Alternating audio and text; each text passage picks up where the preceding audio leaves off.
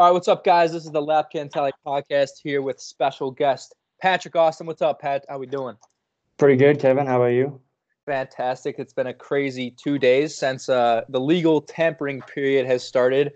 Free agency actually officially starts today, where players can officially sign, but the tampering period started, and the past 2 days have been hectic, as you know. A lot of things have been going on.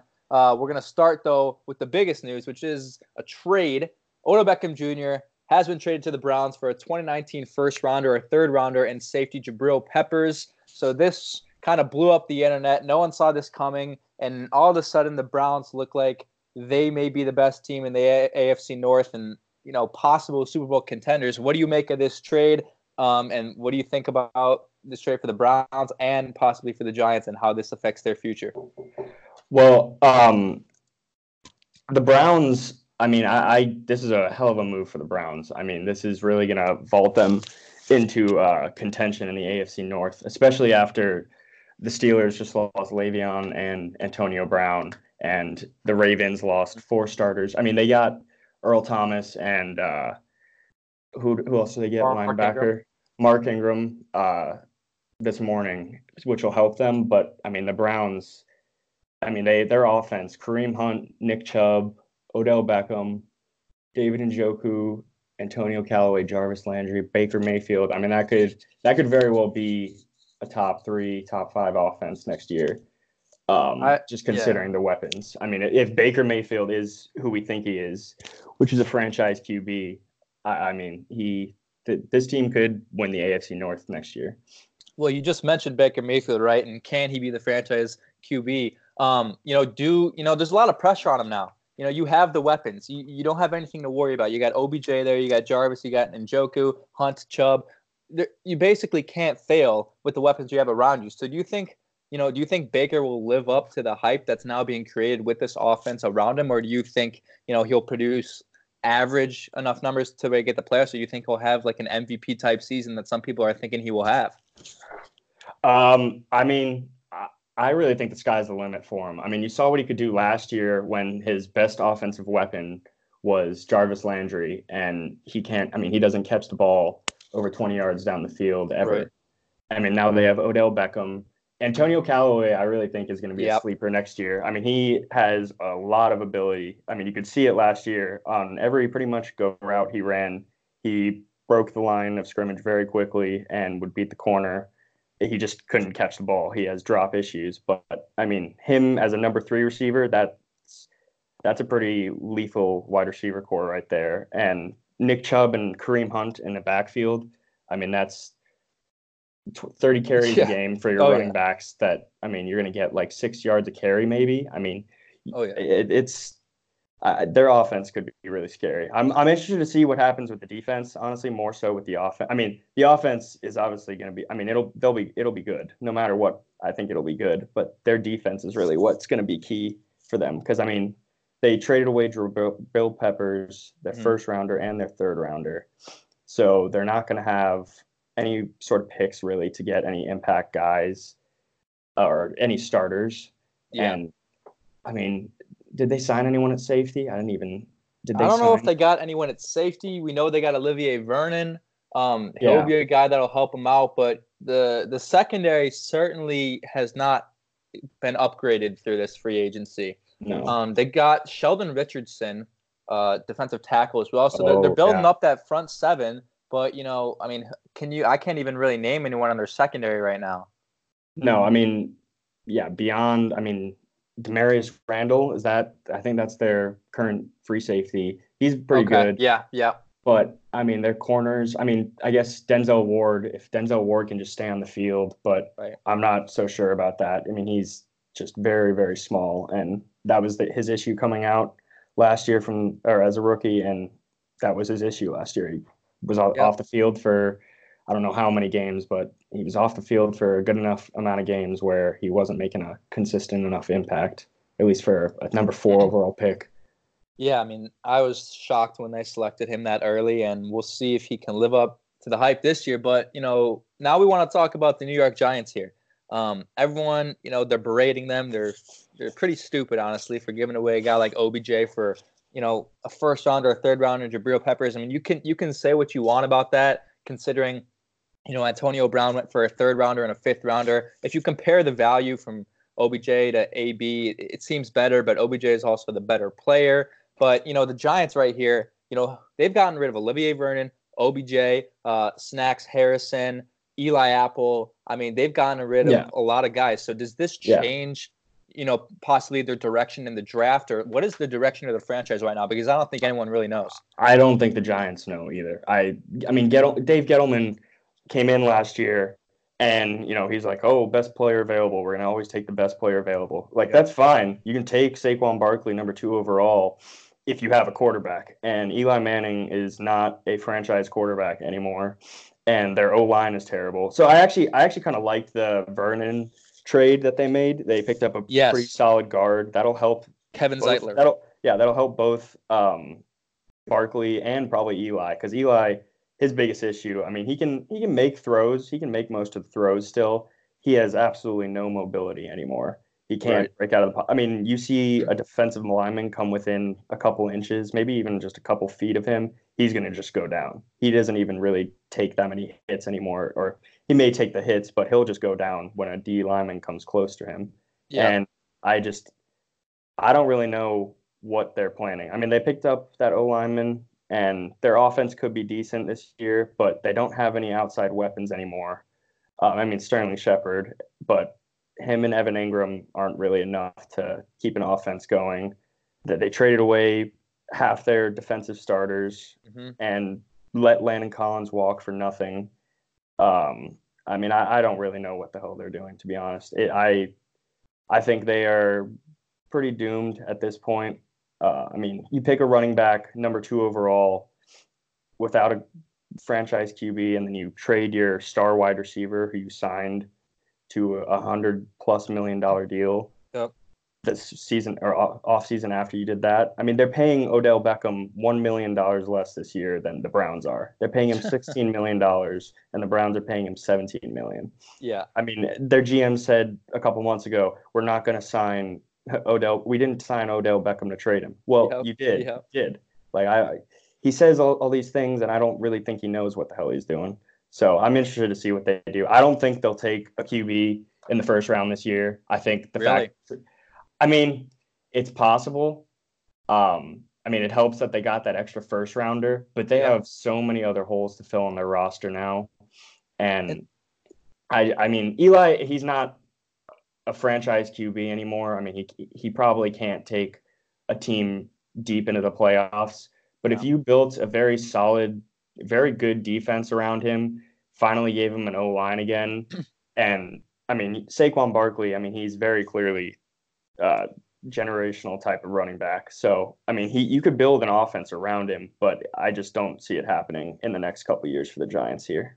Well, I think the interesting thing is, like, earlier in the season, at the beginning of the 2018 season, the Giants did not have the worst roster. They had a pretty decent roster, and it looked like a roster that could compete in the NFC East, and it did here and there. But, then they trade all these guys, and all of a sudden they're in complete rebuild mode, which really makes no sense because, they didn't have to get rid of Landon Collins. They could have franchise tagged him. They didn't have to get rid of OBJ. They didn't have to get rid of Olivier Vernon. And you're basically, if you choose if you keep all those guys, you already know who Saquon Barkley is, who's one of the best running backs in the NFL already. You know who OBJ is. All you really have to do is get yourself a franchise quarterback, and then you have a roster there that can support this brand new franchise quarterback and even support Eli for the amount of games that he would play until the new guy came in. So it's really just, surprising because they didn't seem like a team to me that really needed to go into rebuild mode like they did. And that's why I think all of this is so shocking. And now they're just tearing it all down. And it clearly Dave Gettleman just wants to build it his way, and the roster they had in 2018 wasn't his way. Yeah, I mean, it really just kind of baffles me everything he's doing now after he took the fact he took Saquon Barkley number 2 overall and they're rebuilding now. I mean, that's just really one of the stupidest. I mean, obviously Saquon Barkley is like a great player and everything, but picking a running back at number 2 overall, you better hope your team's going to make the playoffs next year, because you can get a running back for much cheaper and also pick Or they could have gotten Sam Darnold last year. Yep. They could have gotten Denzel Ward. They could have gotten pretty much anyone else other than a running back, and it would have been more helpful to their team probably. Because Yep. I mean, Saquon is obviously, I mean, he's Saquon, but it's just I don't understand what they're doing. I mean, it's just they went from last year. They're like, oh, we could make the playoffs. Eli is a franchise QB. We'll be good. And then they signed Odell to that 130, $140 million deal, and everyone was like, okay, I guess this is going to be their core now. You got Saquon, you have Odell, you have Damon Harrison, Landon Collins on defense. And now there's only Saquon left, and there's no real like direction for the team. I think we'll have a much better idea after the draft because Yeah. I personally don't think they'll draft a QB because I just don't. They would have already said Eli was done, or they would have cut him or something. Right. There's no reason to keep Eli on the contract he's on right now if they really wanted to draft a quarterback and like develop him. But I mean, well, I guess we'll just have to see with the draft. They got a bunch of picks now. I mean, they Yep. still, despite all those guys they got rid of, they only got one first rounder back, which I think is just again It's pretty ridiculous. bad. But Yeah. um, I mean, we'll just have to see what they do in the draft. Though, I mean, they got a lot of picks. Maybe they trade up to the end of the first round if there's a QB there at the Hmm. back. Just do what the Ravens did. Let him sit behind Eli for half a season or a full season if you need it. Yeah. But I mean, the nice thing is now you have that mid round pick. So let's say you want to go get, I don't know, DK Metcalf or, Ed Oliver. I don't know, any of those guys who might be available at Mhm, number 6 that you like. And then at number mhm. 17, you still got a guy like, who knows, Daniel Jones from Duke who's available, a quarterback who, I don't isn't. like him. You do or don't? I don't like him Why not? personally. I haven't really I watched a couple of games by him. I watched the bowl game Hmm. and I forget who he was playing. He's good. He's good, but I don't think he'll be a probably he'll end up being a backup. That's what I think. He's got solid accuracy.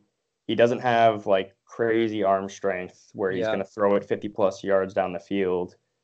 Um, I mean, Dwayne Haskins would be the best option, I think, for the Giants. Oh, At least definitely. the way they want to run their offense too. Definitely. A pocket passer where he can just hand it off 20 times too, or dump it off to Saquon. Yeah. But I like you said, I think they'll probably opt for the best player available, like they did last year Right. at number 6. I Right. so I think I mean a guy like DK Metcalf would actually be pretty perfect for him now that Odell's gone. Exactly. Um, but I mean, at 17, I'm trying to think who would be around at 17, but a QB potentially. Let's see. I mean, Kyler won't obviously drop nearly that fall. No, he will not. Haskins won't. Someone will trade up for Haskins if he starts falling, Hmm. but that could be a Giants move there actually with all the mid round picks they have. Trade up Right. from 17 to 10 or something. Make sure you get that QB Yep. if they feel like Haskins is the guy. Right. But I don't know. It'll be interesting. It will be interesting. We got about a month and a half till the draft, and a lot of those things will heat up. But we're going to move on now. We're going to go to Le'Veon Bell. He signs with the Jets for 4 years, $52.5 million, which is shocking considering, he declined a 5-year, $70 million deal from the Steelers 2 years ago. And he even tweeted, I saw a tweet from him last offseason where someone said Le'Veon to the Jets for $50 million, and he actually replied to the tweet saying that's not going to be enough for me to go to the Jets. And here he is now signing 4 years, $52.5 million.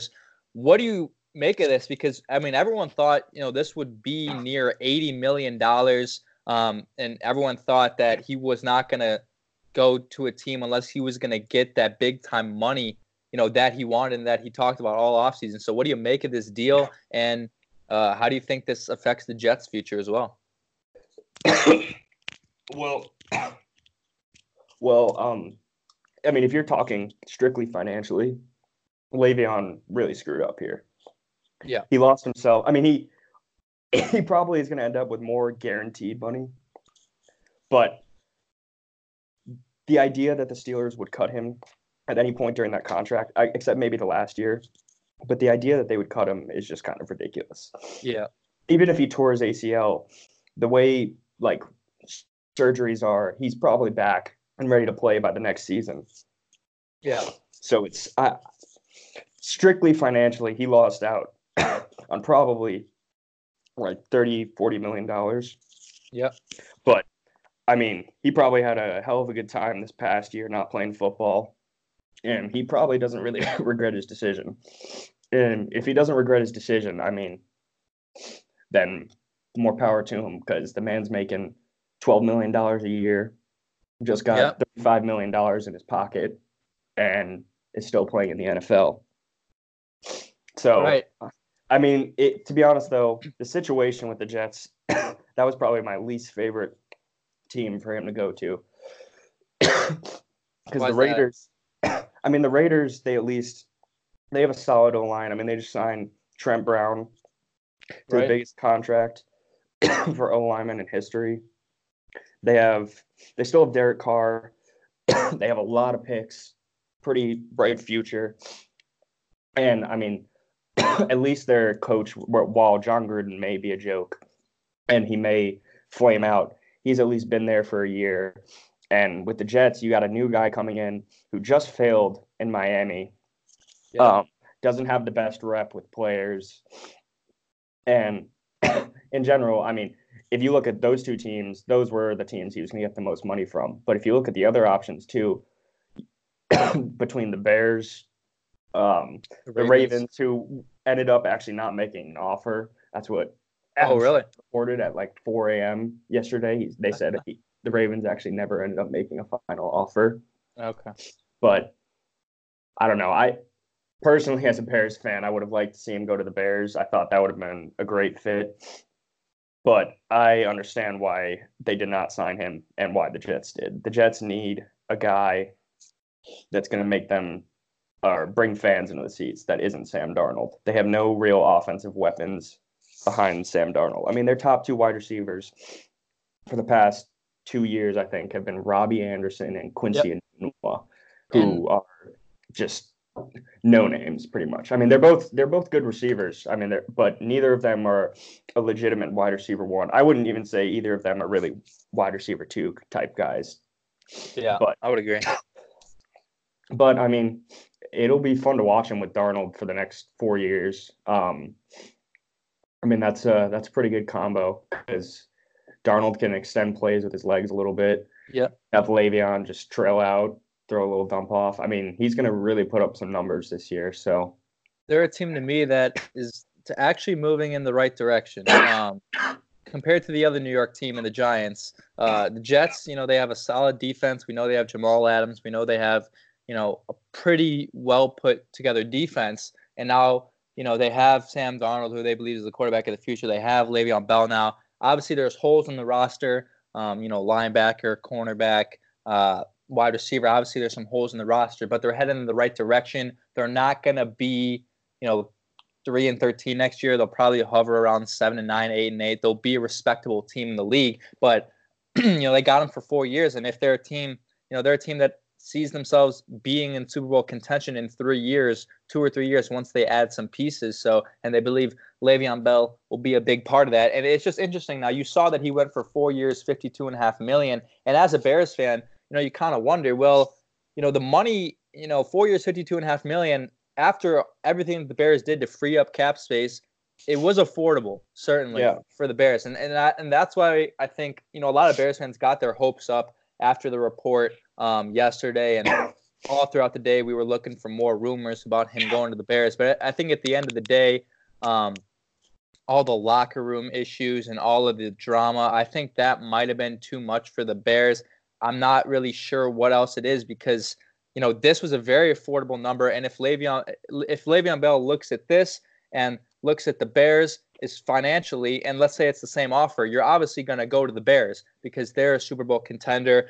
They've got the coach of the year. They've got everything you would want. But maybe the Bears didn't offer him enough money or didn't offer him that much money. I mean, what do you make of that situation looking at that price now?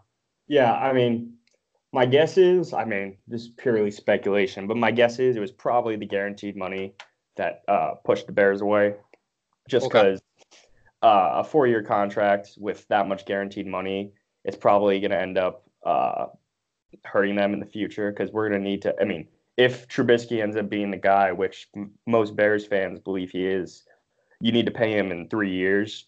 So if you have Le'Veon still on your books for them, it's just Right. it's not a great use of cap because you can probably. I mean, we're going to draft a guy. My guess is in the 3rd or 4th round this year, and he'll be on a rookie contract then for the next 4 years, and you can use that extra money to keep bolstering the defense. Add another receiver once we lose Taylor Gabriel, or even add another tight end if we don't think Trey Burton is a legitimate top tight end.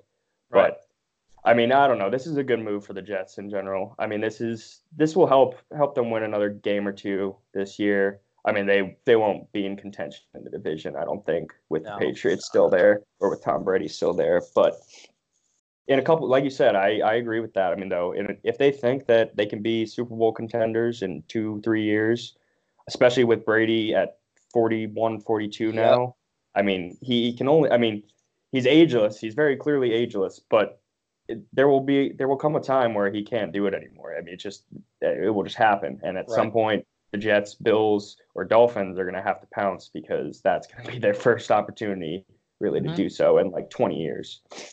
Here's what I look at when it comes to the running back position. And I've told you this, I tell this to everybody. The running back is the most replaceable position in the NFL. Look at last year with the Steelers. They lose Le'Veon Bell. They get, what was it, a 2nd rounder or 3rd rounder in James Conner? What was he drafted?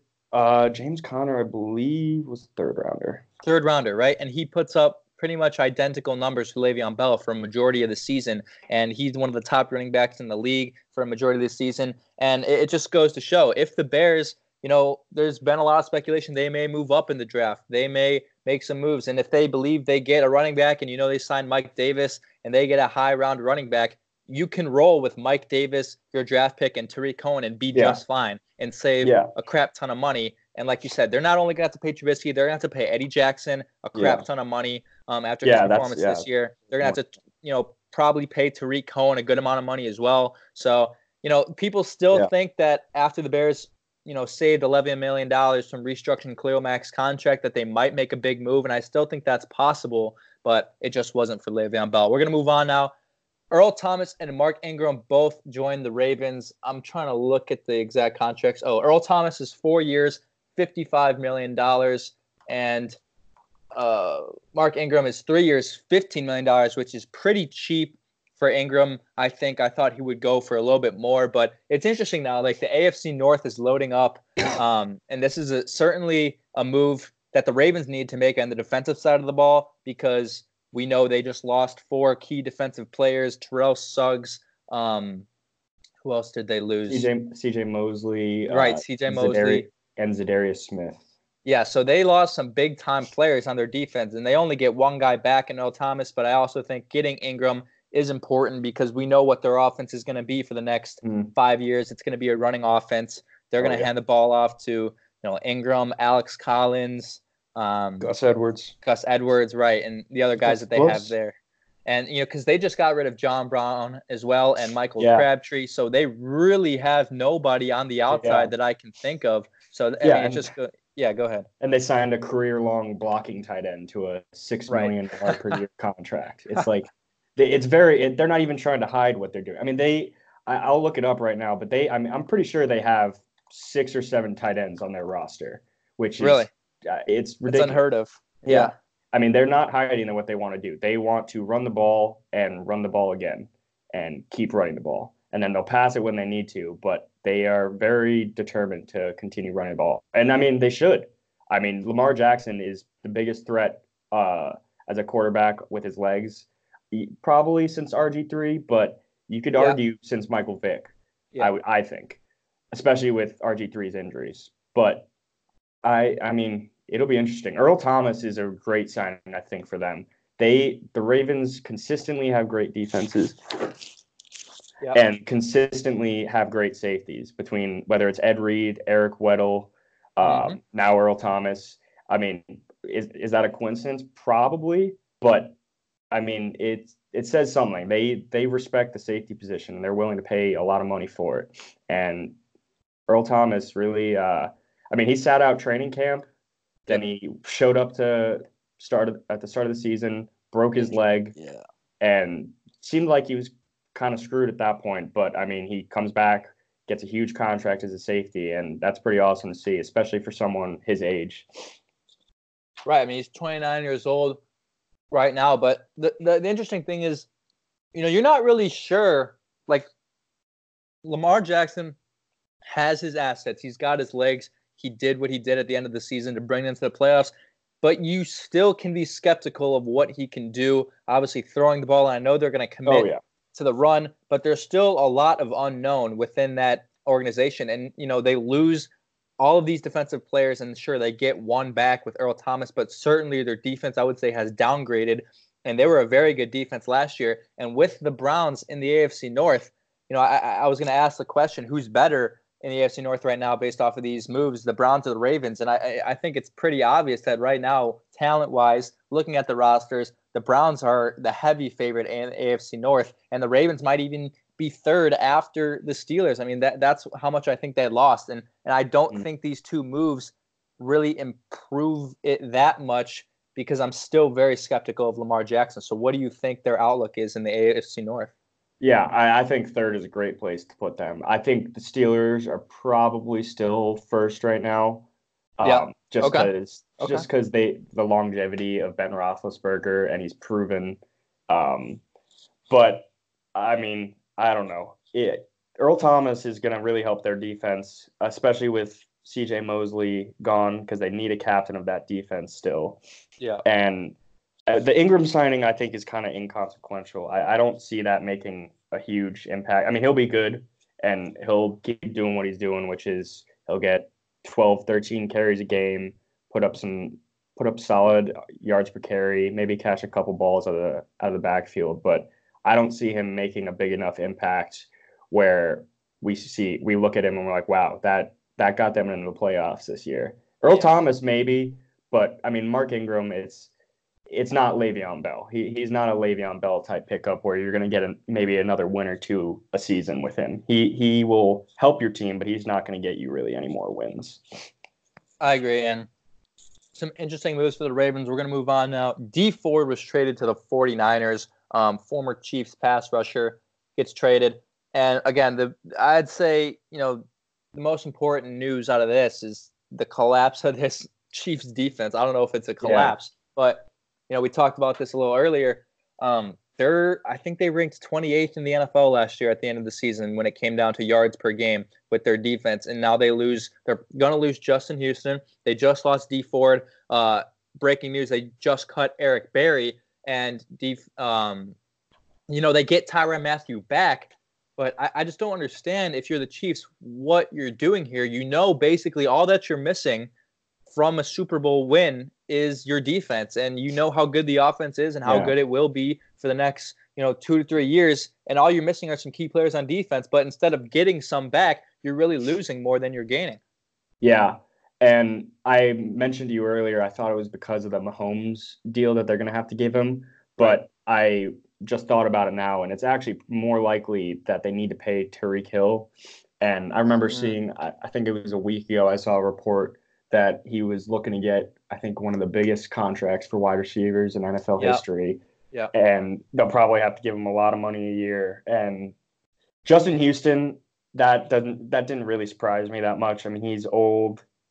He was making way too much money than he needed to, really. He was making, I think, 11 or 12 million. He would have made 11 or 12 million next year.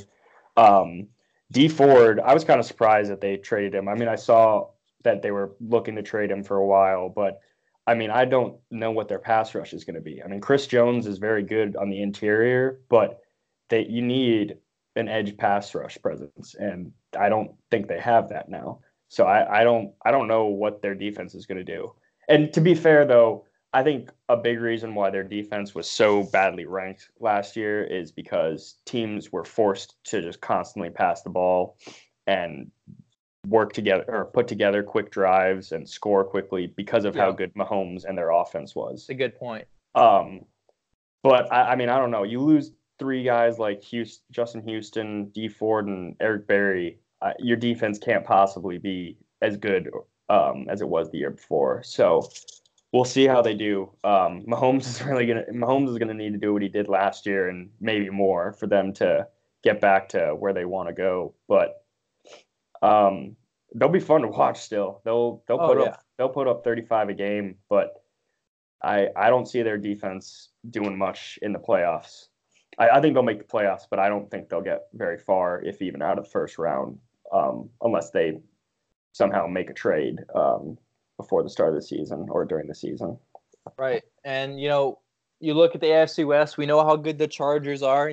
They're a team that I still think could leap over the Chiefs next year. The Raiders, I mean, who freaking knows? But it's not going to be a cakewalk. I'm not saying that it was a cakewalk last year, but it will be more difficult than it was last year with these teams in the AFC West. So it'll be interesting to keep our eye on the Chiefs for the remainder of the offseason. We're going to move on. The Packers, our least favorite team, have acquired three, you could say, big-time defensive players: Adrian Amos, Preston Smith, and Za'Darius Smith.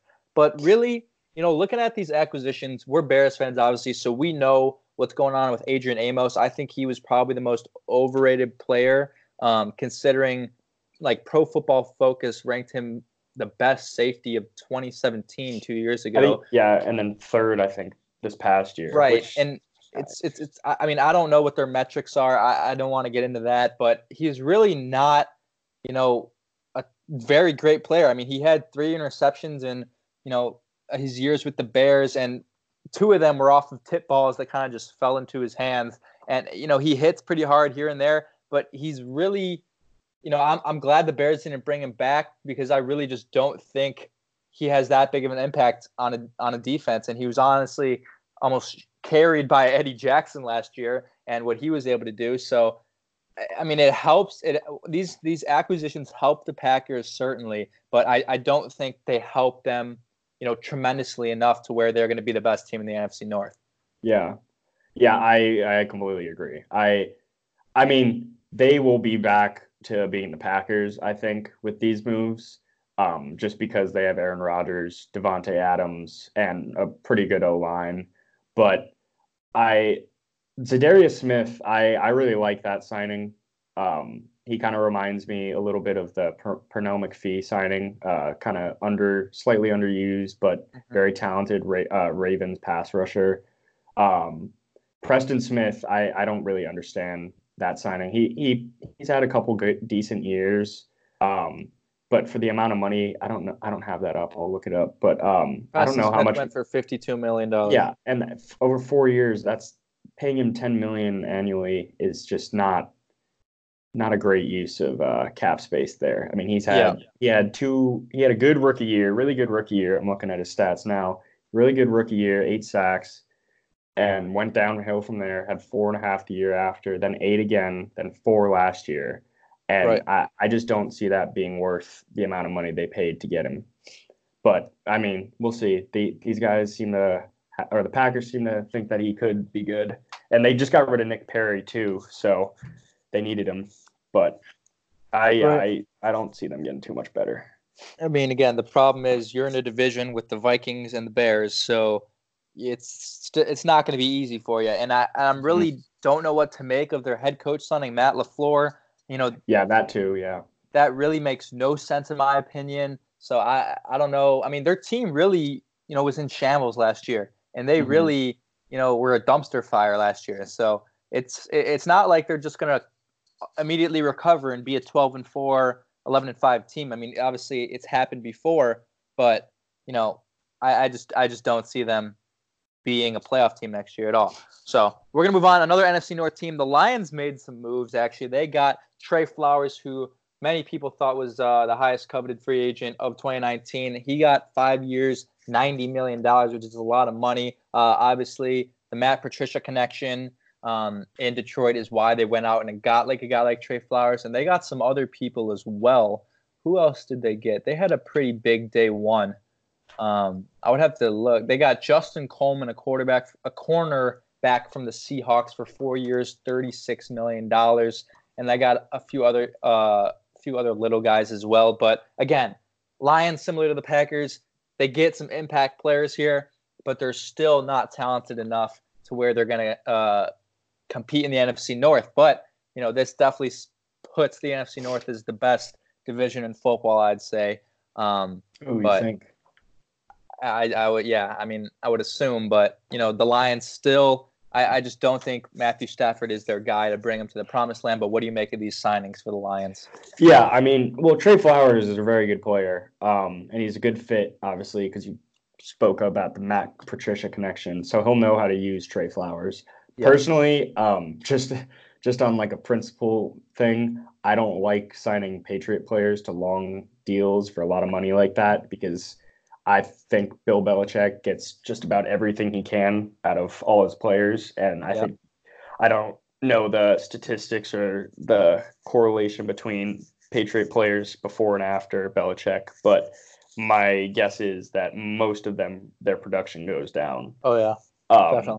So, I mean, the Lions are kind of always a team, I mean, that are, at least ever since they got Stafford, or ever since the second year after they got Stafford, they have been just always kind of there, but never good enough to actually be seriously in contention.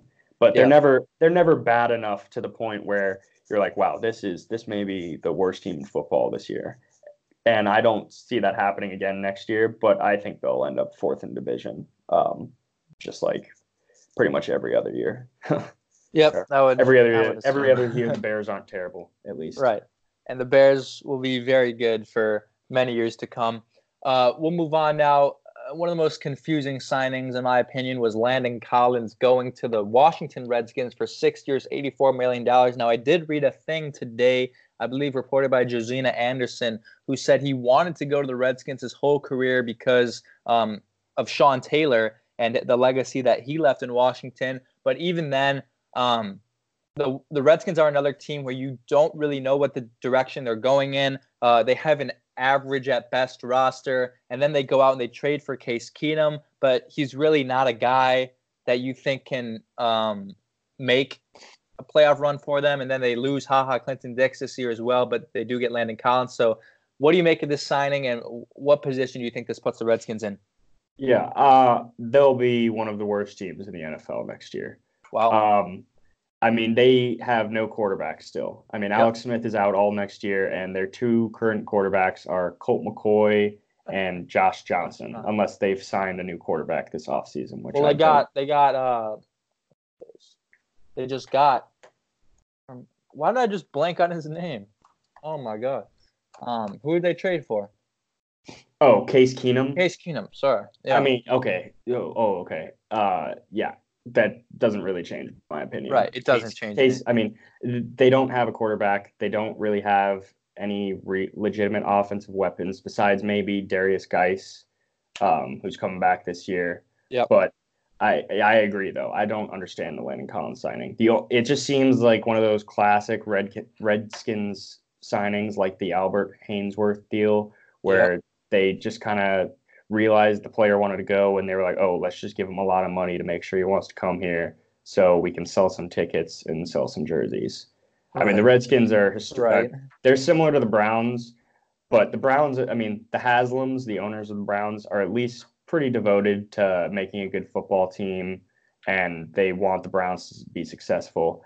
I feel like Dan Snyder, the owner of the Redskins, just doesn't care. He just doesn't seem to care. He is up there, I'd say, with James Dolan of the Knicks owner, with one of the worst owners in sports. I mean, he is pretty terrible, and this just screams Redskins to me. I mean, signing a safety to a 6-year, $84 million deal. How many guaranteed money did he get? Like $56 million or something.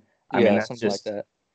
That's far too much for a safety, especially a safety. Landon Collins, he's a very good player. I mean, he's a Pro Bowl player, and I think he had 1 or 2 All-Pro seasons. I think only one. And just one, yeah. And I mean, yeah, obviously he's a very good player. He's one of the top safeties in the league. I probably wouldn't pay that money for the number 1 safety in the league. Nevertheless, a top 5 safety in the league. I think Eddie Jackson may get a deal similar to that in a couple years. Same with who's that other safety? I can't think of his name. But yeah, Eddie Jackson will get a similar deal like that in a couple years, and I honestly probably won't agree with it then. But I mean, we'll see how it works. I mean, they'll sell some tickets and they'll sell some jerseys, but I don't see this translating to anything other than a very bad season for the Redskins. They will end up with a top 5 pick. And I mean, good. They should end up with a top 5 pick because they need a quarterback. They've kind of just been rolling with, they rolled with Kirk Cousins, who has shown that he can't lead a team to the playoffs. And then it was Alex Smith, who, again, is really just an average quarterback at this point when he's not under Andy Reid. So he is Kirk Cousins light. He is basically Kirk Cousins, except he can run a little bit. Yeah, exactly. He's like the same player. He will do stuff within the offense, and he'll put up solid numbers if he has guys around him. But he's not a quarterback that can carry a team on his back and win 5-6 games for a team.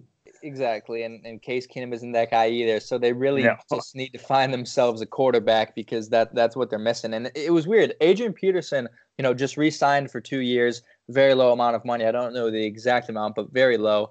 And what he said after he signed was, I signed with the Redskins because I like where we're going and I like the moves that we made. And I really just don't understand that because I don't understand how you can sure, you can that they signed these guys, but if you're that old, a lot of guys that old are looking for a team that's close to the Super Bowl or has a direction because they want to, end their career with a ring. The one thing that they're missing, he's got all the stats and all the accolades other than a Super Bowl ring, but apparently he believes that the Redskins are going in the right direction. So I don't really see what he's seeing there, but I guess if he believes that, and I mean they could be, but you don't know. You don't know that right now. I mean, they haven't made any significant moves that tell you, oh, okay, this team could contend soon. I mean, Landon Collins, he's a great player, but he alone is not going to vault a team into contention. You need a quarterback. You need a running back.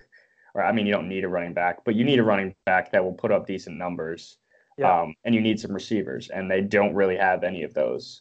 Their defense is pretty good. I mean, that's why they were able to actually stay in games last year. But until you get a quarterback and some receivers, they just won't be good.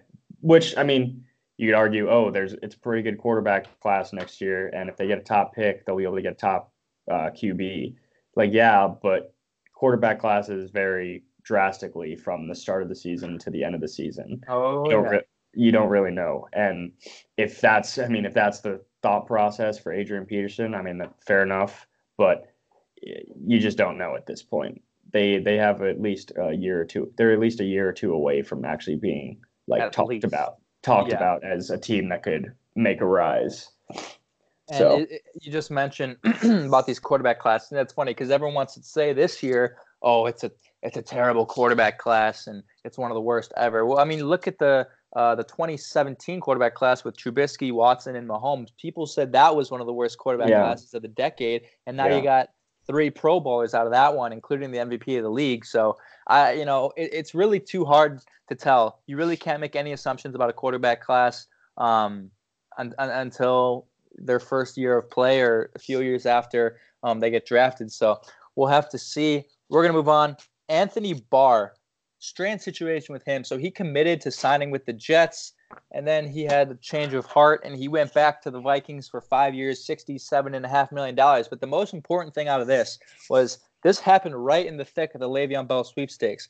So did that move right there with Anthony Barr change the outcome of Le'Veon Bell's decision here? Because we know after Anthony Barr went back to the Vikings, immediately after the Jets said they put out their final offer to Le'Veon, and they gave him the deadline and everything right after Anthony Barr went back to the Vikings. So do you think that move actually might have changed the outcome of Le'Veon Bell? Maybe. The one thing I think it definitely did affect is they probably gave him $5 to $10 more million in guaranteed money after that, or after Barr went to the Vikings. Mm-hmm. But I don't think that many teams were willing to go where the Jets were money wise. I almost think that the Jets were almost bidding with themselves. I mean, maybe the Yeah. Raiders were in on it too, but I don't see any way that any team, that the Ravens, the Bears, the Eagles, or any other team that was going for him, I don't think they were willing to go. I mean, even though it was a decent contract, I don't think they were willing to go there. And then when the Jets upped the guaranteed or whatever they did, they had to have upped the amount of money that he got somehow, and that probably pushed it over the edge. Yep. Because I mean, it was pretty clear Le'Veon's main concern was money. Oh, yeah. So that probably ended up solidifying him going to the Jets. Right, because I mean, no one knows what the offer was before Anthony Barr's move here or anything, but you got to assume if it was lower, like let's say it was around 45 million or 42 million or something like that, which probably would have been on the lower end of what people would have thought. But if it was around there, that's certainly something that the Bears or the Ravens would have given him that might have been more attractive. But I think after Anthony Barr commits to the Vikings and they're just like, all right, now we've got all this money, we don't have to spend this $67.5 million on Anthony Barr here. We're gonna give Le'Veon Bell a little more to convince him to come to the Jets, and then that's why they gave him the deadline and everything. And I think that ultimately sealed the deal. I think it would have been the Jets all along, really. But that again, like you said, that move right there just kind of put it over the edge because they were able to add a few more $1 million. So Interesting situation there with Anthony Barr. It seems like something like this happens every year, where a player signs with a different team and then doesn't sign with that team and goes back to the original team or something like that. So he was the case for 2019, but we'll move on now. Tyrann Mathieu, like we said, to the Chiefs for 3 years, $42 million. We already talked about the Chiefs. So we'll move on to Nick Foles, traded to the Jacksonville Jaguars. This is where most people thought he would have gone. This happened about 3-4 days ago. But the interesting thing here is, sure, the Jacksonville Jaguars lost defensive tackle Malik Jackson, but we still know that their defense is extremely talented. Although they did not perform well last year, we know they have Jalen Ramsey, Calais Campbell.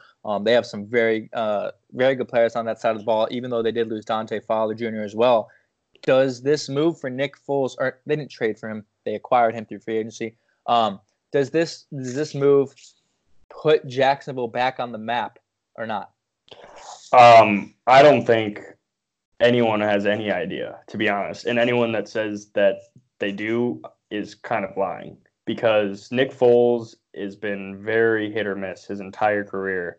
Yep. And he got $88 million over 4 years because he had one good playoff run.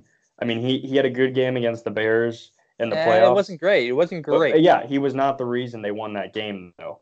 And I mean, he may have had a great postseason run in 2018, or year before.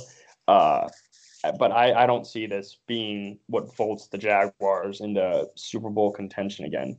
Maybe their defense is back to where it was, and Nick Foles can do a better job of being Blake Bortles, which means actually throw the ball 10 yards down the field accurately. But I mean, I don't know. It'll their entire team is indicative of how their defense does, and their defense will be great again. But will Nick Foles be able to win games for them next year? Probably not. I mean, they'll win games because they're not going to change their identity because of Nick Foles. They're going to run the ball. Yep. They're going to play solid defense, and Nick Foles just needs to not make mistakes. And I really don't think anyone could give you a real answer on whether he'll be good or not. My guess is he'll be okay. He'll have like I said, he's very hit or miss. He'll have games where you're like, wow, okay, this guy could be a franchise QB. Mm-hmm. And then he'll have games where you're like, what are you doing, Nick Foles? Like, what are you doing? Like, why are you doing this? Right. You're getting paid $22 million and you just threw an interception to the defensive tackle. Like, what are you doing, Nick Foles? Exactly. Yeah, I mean, they'll be good again. They'll be good. They'll be better than they were last year because quarterback was their main issue, and Nick Foles is better than both of their QBs last year. So they'll be better, but I don't know whether they'll be back to where they were. Well, there's two sides of it for me. The first side that I look at is, okay, their defense isn't as good as it was when they made the AFC Championship run in 2017. We know that because they lost Malik Jackson and Dante Fowler Jr. But, that year, I think their team is really reliant on Leonard Fournette. I really do. I mean, we know how bad Blake Bortles was. I mean, he wasn't terrible that year, but he surely wasn't great. And their offense was carried by Leonard Fournette. So if you can just have Nick Foles be a little better than what Blake Bortles was that year and have Leonard Fournette just stay on the field and not get injured, they may compete. But again, last year Nick Foles started the first game of the season against the Falcons. He did not play well. He really, the evidence that we have of Nick Foles is that he's a great playoff quarterback, but he really just hasn't consistently been able to do it in the regular season. And, I'm not necessarily convinced that he will be able to put together a 4,000-yard season with 30 touchdowns. I'm really not convinced, and especially with the wide receiver core that they have. They lost Allen Hurns to the Cowboys last year. They lost Allen Robinson to the Bears. They're running with Marquise Lee, Dede Westbrook, DJ Chark, Keelan Cole. They're going to lose Dante Moncrief probably to free agency. So, I mean, they're really, again, going to be a team that's going to rely on Leonard Fournette, but I really just don't see Nick Foles putting together a consistent season until he gets to the playoffs. So no. And I mean, if you also go back and look at the things he was doing with the Eagles, a lot of it was because he had big receivers who could go up and catch the ball one-on-one. And the Jaguars do not have one of those guys, not even really close to one of those guys. So it'll be interesting to see what they do with the offense, whether they kind of turn him into a West Coast quarterback who makes 5-6 yard throws and let him run, or let him keep doing what he's doing, which is whip it down the field and hope your receiver comes up with it. Because if you watch a lot of those games he played in last year, I mean, he would kind of sit in the pocket and he would see Alshon Jeffrey one-on-one and he would lob it right up to him because Alshon Jeffrey is a great possession catch receiver. And I don't think the Jaguars can do that. They're running offense and their receivers don't really do that. I mean, they're short receivers, they're slot receivers that are going to catch 3-4 yard passes or maybe 8-9 yard passes and try and run after the catch. So I don't know. It'll be interesting. I mean, especially if you look at, going back to when he was with the Eagles, they traded for Golden Tate. They gave away like a 3rd round pick, and it took them many games for them to even get Golden Tate involved.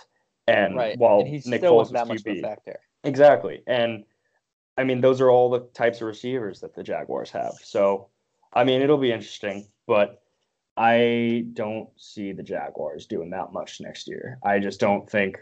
I think their defense may have been kind of a 1-year thing. They still have talent, a lot of talent in the secondary, and their linebackers, but their D-line, like you were saying, they lost Malik Jackson. Calais Campbell's only getting older. Dante Fowler. Dante Fowler. Did he re-sign with the Rams? 1 year, $14 million. Wow, yeah, that's a lot of money for Dante Fowler. But I don't see the Jaguars being that good, especially in that division. I think the Texans are going to have control of that division for a long time. Really? Not the Colts?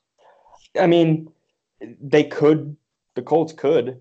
They have a lot of draft picks and a lot of potential with their guys. But, I mean, I think the Texans have more talent on defense.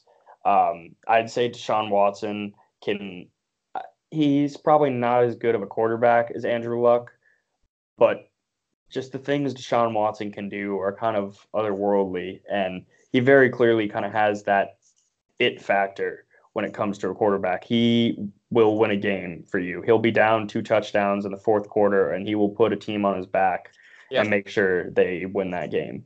I mean, you saw it. They almost came back against the Patriots last year. I think it was either the 1st, 2nd, or 3rd game of the year. I mean, he was coming off a torn ACL, like one of his first games back. He almost leads a game-winning drive against the Patriots. It'll be interesting to watch that division, but I definitely see the Colts and Texans way above the Jaguars, and the Texans kind of firmly in that number 1 spot right now. I think the interesting thing about that division right now is the Colts, they have the most cap space in the NFL with 94 million right now. And they really haven't made any moves in free Hmm. agency yet. So I think that's kind of shocking because we know they're still a few pieces away, um, from the AFC Championship or from a Super Bowl. Offensively, they've got some good things going, but the defensive side of the ball, they probably need a little bit more help there. So I don't know if there's still some moves to be made if you're the Indianapolis Colts, but they sure have a bunch of money to make a splash in free agency, and we haven't seen Hmm. it yet. We're going to move on now to the Bears, our team. They're a team, obviously, who hasn't made a splash because they simply can't make a splash right now. I mean, they can, but, it was expected that they wouldn't because of the low amount of cap space they have, but they did gain a lot from, restructuring Kyle Long's contract, restructuring Khalil Mack's contract, and they've gained some space, which, it makes you wonder if you're a Bears fan. You're kind of conflicted. It's like, okay, you see them make all these moves for the cap space, so you wonder, all right, they're not making these moves for nothing, right? Like they're gonna do something big, and as much as you want to think that, but then you again, like we talked about, you got to pay Trubisky and Eddie Jackson and all these guys in a few years. Are they saving up for that? So I have a question for Hmm. you. Do you think they still go after a guy like Justin Houston, Tevin Coleman, even HaHa Clinton Dix? Some people are talking about. Do you still think they go after a big time guy in free agency, or do you think they just sit back and save their money? Well, my guess is they probably don't go after someone like Haha. Um, he's kind of a similar player to Eddie Jackson in that he'll roam the back of the secondary and try and get interceptions. He won't really play in the box as much, and Eddie Jackson can't really play in the box. Purely he is a pure safety. He will sit in the back and he will get you interceptions and return them for touchdowns, as we saw last year. But I mean, with Eric Berry just getting released, I mean, no less than 2 hours ago, uh, I think he is a legitimate target for them. I think they should sign him. There's a connection there between him and Nagy. Um, I mean, obviously Nagy was an offensive coach, but he knows Eric Berry. Berry plays in the box, but he can also make plays, something we didn't see from Amos. Um, but in regards to safety, I mean, they're going to sign a safety. They have to. I feel like they have to sign a safety. They just lost Amos, and I don't think you can go into the draft with Deion Bush as your starting strong safety. I just don't see that happening. It may be a small name or a lower name vet that no one's really no one had thought of, but Yeah, I don't see them, at least safety wise, I don't see them going after a big name. Justin Houston, I could see them going after Justin Houston as an 100%. additional pass rusher because again, that Kansas City connection. Nagy's made it pretty clear, or it seems like Nagy's made it pretty clear that he likes Kansas City players. He likes the trust that he has with those players. Um, but I mean, I don't know, to be honest. I mean, like you said, they created all that cap space for something. Um, and we thought it was Le'Veon Bell for a little bit. That's obviously not the case now. So I'm waiting to see who they get. I mean, it'll be interesting to watch the next couple weeks here because it'll probably be pretty solidified within the next couple weeks. They got to Oh yeah. start getting their draft board ready, things like that. And again, I think they got to do something. Justin Houston would be great, but they certainly don't need that type of help in the front seven. It would be incredible if they got him, but I think the focus should be on the secondary. And I think the one thing you can't rule out either is re-signing Bryce Callahan. Buster Skrine only went for 3 years, $16 million. That's a very low amount of money. And we're aware of Callahan's injury issues, so maybe you think, okay, Pace went out and got Buster Skrine so they could, use him as a depth guy for when Callahan is injured, which is pretty frequently. But, when Callahan's on the field, we know he's a top 5 nickel cornerback in the league. We know he has a bunch of a potential. So I'm not, I wouldn't rule that out either. Because they have all this money now to use, will they keep Callahan?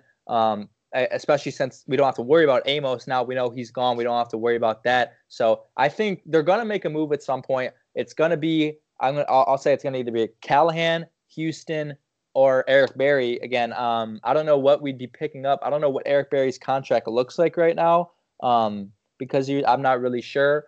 I can't imagine it's too much money, but I think they're going to do something because again, this team was very good, but they're still again a few pieces away from an ultimate Super Bowl appearance. And I think Cordell Patterson helps that, though. They signed Cordell Patterson. Was it 2 years, $10 million, I believe? Mm-hmm. Yeah. And again, I tweeted this out. I think him and Tariq Cohen would instantly be the best return duo in football. But Cordell Patterson can do a lot on the offensive side of the ball. Last year, he surprised everyone with the Patriots when he was able to start actually running the ball effectively here and there.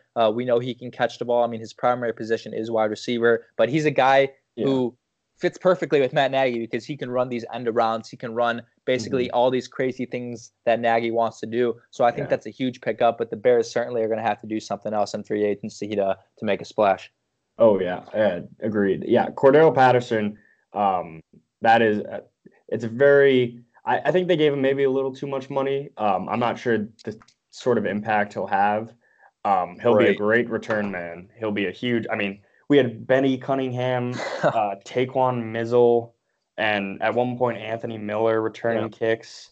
Because you can't have Tariq Cohen returning kicks as much as every Bears fan would love that he would get demolished within a few games. I mean, that's why you never saw it. And the one time they put him out there, it was that last play against the Eagles. I mean, he picked up like 40 yards, but he would get whacked as a normal kickoff returner. So that's a huge pickup in regards to Patterson. And like you said too, I mean, he is going to be a gadget in Nagy's system. I mean, he lined up at tight end, slot receiver, outside receiver, running back, all four of those positions at one point or another during last season.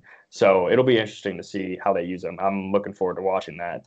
And you mentioned Eric Berry's contract. He's due to make $12.5 million this upcoming year. Okay. But the fact they cut him means that he's probably going to be making a good amount less than that. I'd say he'll probably command like $8-9 million. And I really think that's a great fit for the Bears. I think they should pounce on that immediately and just never look back. Him and Eddie Jackson and Eric Berry in the secondary, I just don't, especially with Kyle Fuller too. I mean, that's a top 5 secondary in the league if we get Berry. Yeah. But I don't know who else they get, to be honest. There's a lot of guys available. Maybe Darian Stewart. But again, he is more of a free safety than a strong safety. You maybe go after Sendejo from the Vikings. He's a big hitter, kind of similar to Amos, but not as much of a playmaker, even though Amos didn't have much of that ability. Sendejo is even worse. But just someone, if it's not Barry, it's going to be someone, in regards to safety, it's going to be someone cheap. Maybe a vet, and then they'll probably draft someone too. But Justin Houston is really the one I'm looking at for the Bears. I know you were saying you don't think edge is one of their biggest needs, and I personally disagree. I think that is one of their biggest needs because you need pass rushers. Leonard Floyd's on the last year of his deal. He's been inconsistent overall as a pass rusher. He won't be brought back. Yeah, I mean, he probably not. He needs to have he needs to have like a career year for him to come back. And while Houston isn't a long-term option, but you sign him to a 2-3 year deal, that gives you a small period where you at least don't need to get another starting pass rusher. And also, we lost Aaron Lynch, Sam Acho. Acho is more of a special teamer, but he still got some snaps on the edge, at least maybe not as much last year, but the year before. But we also lost Aaron Lynch. Well, he is hitting the market, right? Oh, yeah, he is. I would be surprised if we signed him because we signed him to a pretty cheap deal last year, and he actually had a pretty good season. I mean, if you watched him and only him, he wasn't amazing.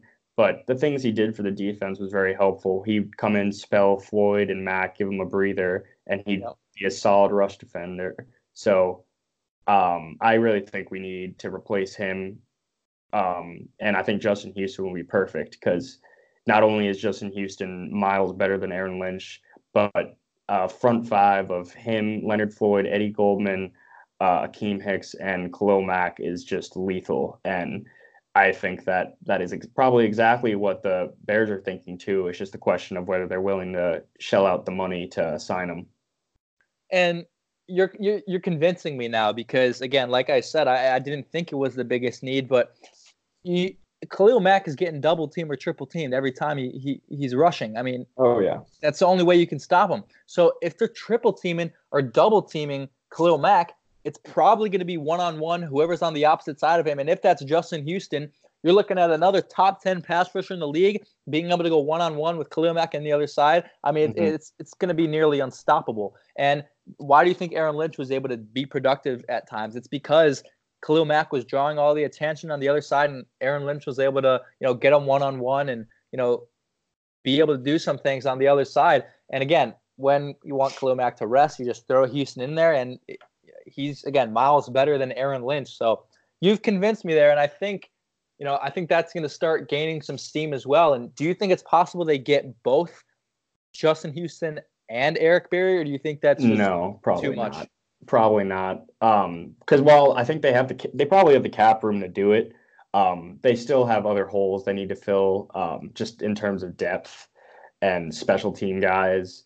That's using the rest of your cap. You'd probably take up pretty much the rest of our cap space. Oh yeah, and it definitely would. And while Houston would be extremely valuable, I think Barry is probably a much higher need or bigger need.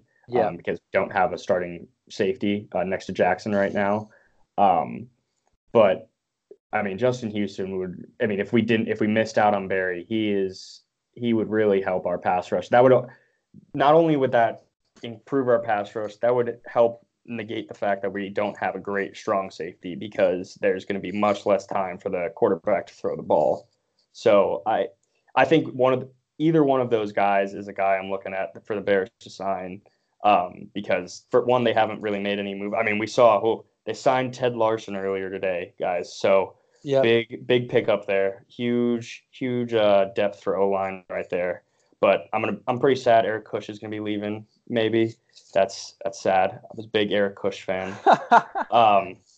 But Justin Houston and Eric Berry, just one of those guys. As long as I get one of those guys, I'd be very happy.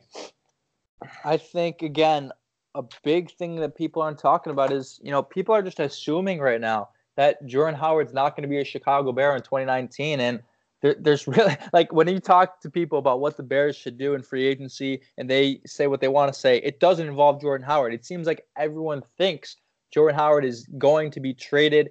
And it's strange because we heard the rumors earlier in the year, and then we heard the rumors about a few weeks ago about a possible trade for him.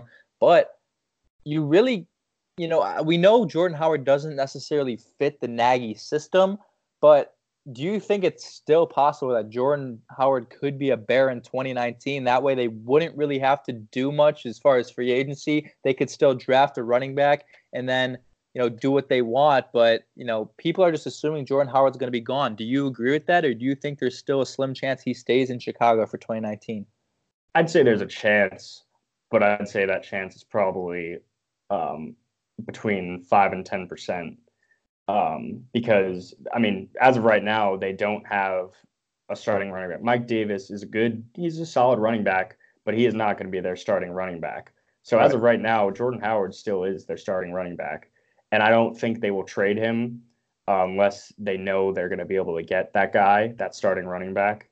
And I think they are either going to sign another running back or they're just going to wait to the draft and maybe trade Howard after the draft, right before the draft, someone like that for just a low round pick. I'd be very surprised if he was on the team next year, though. The running back I'm really looking for, though, to replace him, I'm really looking at the draft. I really like David Montgomery out of Iowa State.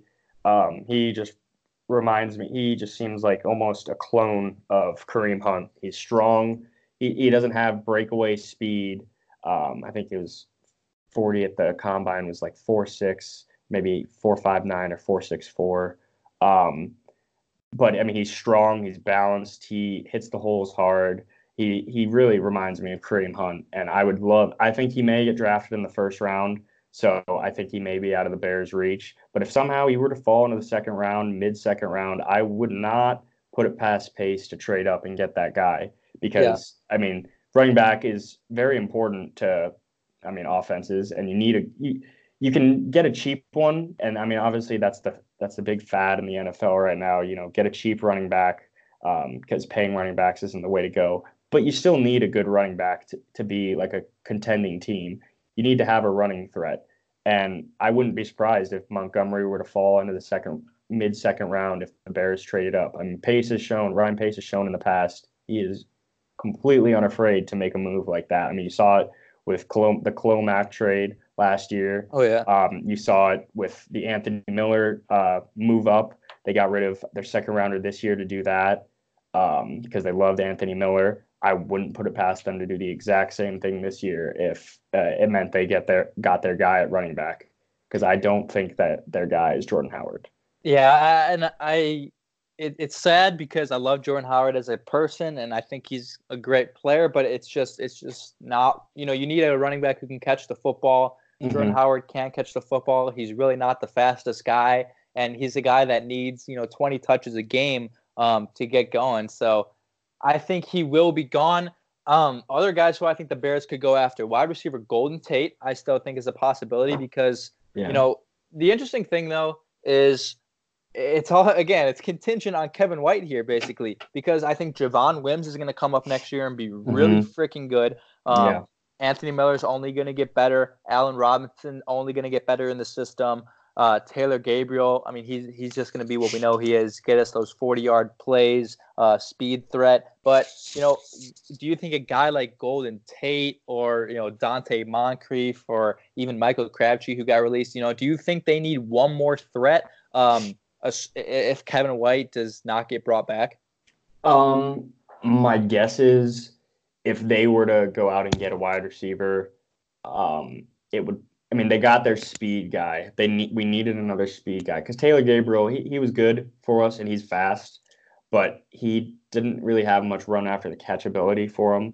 I mean, you saw any deep ball pretty much that got thrown to him, he almost just caught it like laying out, and that could be Trubisky's fault, but it's somewhat of a testament to how good of a wide receiver he is. And I think we need another outside receiver personally.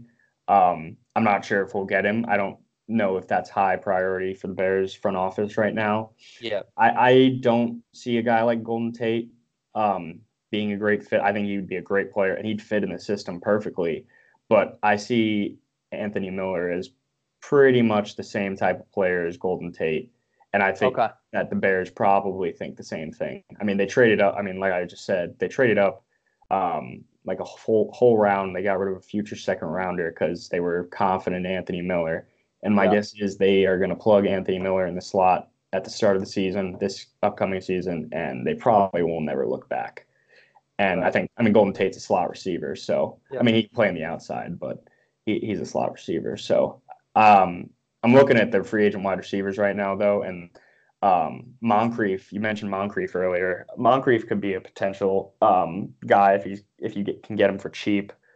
He can play on the outside. He's got speed for days. Yeah. And he'll have a big catch here or there, and he'll put up solid numbers all year. He's not a star wide receiver, but you can put him on the outside when Anthony Miller or Taylor Gabriel need to come off, and that gives you a couple more inches too. Or Moncrief, I mean, gives you a couple more inches than Taylor Gabriel would. So that's where I think they would go.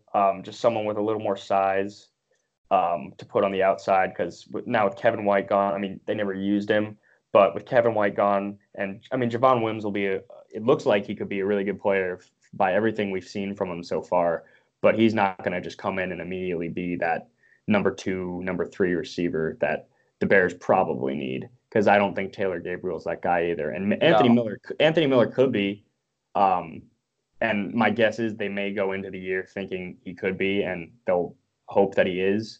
But they probably need another wide receiver to help boost that core there. Maybe Dez Bryant, a guy like Dez Bryant. I don't know I don't know Oh, if okay. he hasn't signed with the Saints yet. That could be a solid fit. Possession Oh receiver, put him on yeah, the outside, play like that the would be crazy. yeah. But Yeah, I was thinking about that. It seemed a little bit, far fetched, but I mean, it's possible. I mean, he's gonna going for cheap probably.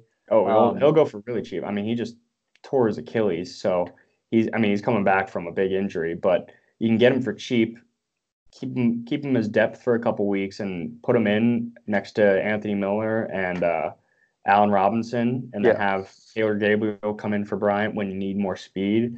I mean, that seems like a pretty good scenario right there, but that's just completely pure speculation. I don't think the Bears have ever been, nor do I think they will get tied to Des Bryant. But that's the sort of that's the sort of guy I would expect them to maybe go after. Kind of a bigger, more of a possession guy to put on the outside because yeah, we just need another guy that can go up and get catches like that because otherwise we're relying on Trubisky to just hit perfect spots. And if we're being realistic, that's just not going to happen. Not yet, at least. It's not going to right. come next year. I mean, he showed he has a lot of potential still, and he could be great in this offense, but he's not just going to come out and be Aaron Rodgers next year. No, He'll still be Mitch Trubisky. So I mean we'll see what happens there.